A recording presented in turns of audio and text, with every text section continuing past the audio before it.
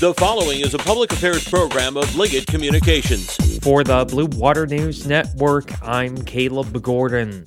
Efforts continue to alleviate flooding along the St. Clair River. Mark White is St. Clair County's Deputy Director of Emergency Management and says with the help of the Coast Guard, they've been able to clear an ice blockage downriver. The river bends just around Marine City, Cotterville Township. There's an issue there. And, of course, the Delta system, too, when you get down by Harson's Island and Algonac. All that stuff just can really start to pile up and make it really quite a headache. So cutters are working at the southern region, so all that ice has a place to go, hopefully dump right out into Lake St. Clair. Otherwise, it would just pile up and make Algonac and more of the southern parts of Marine City just totally, and Clay Township as well, just really have more damage than they have now. Damage reports can be submitted online at BeReadyStClairCounty.org.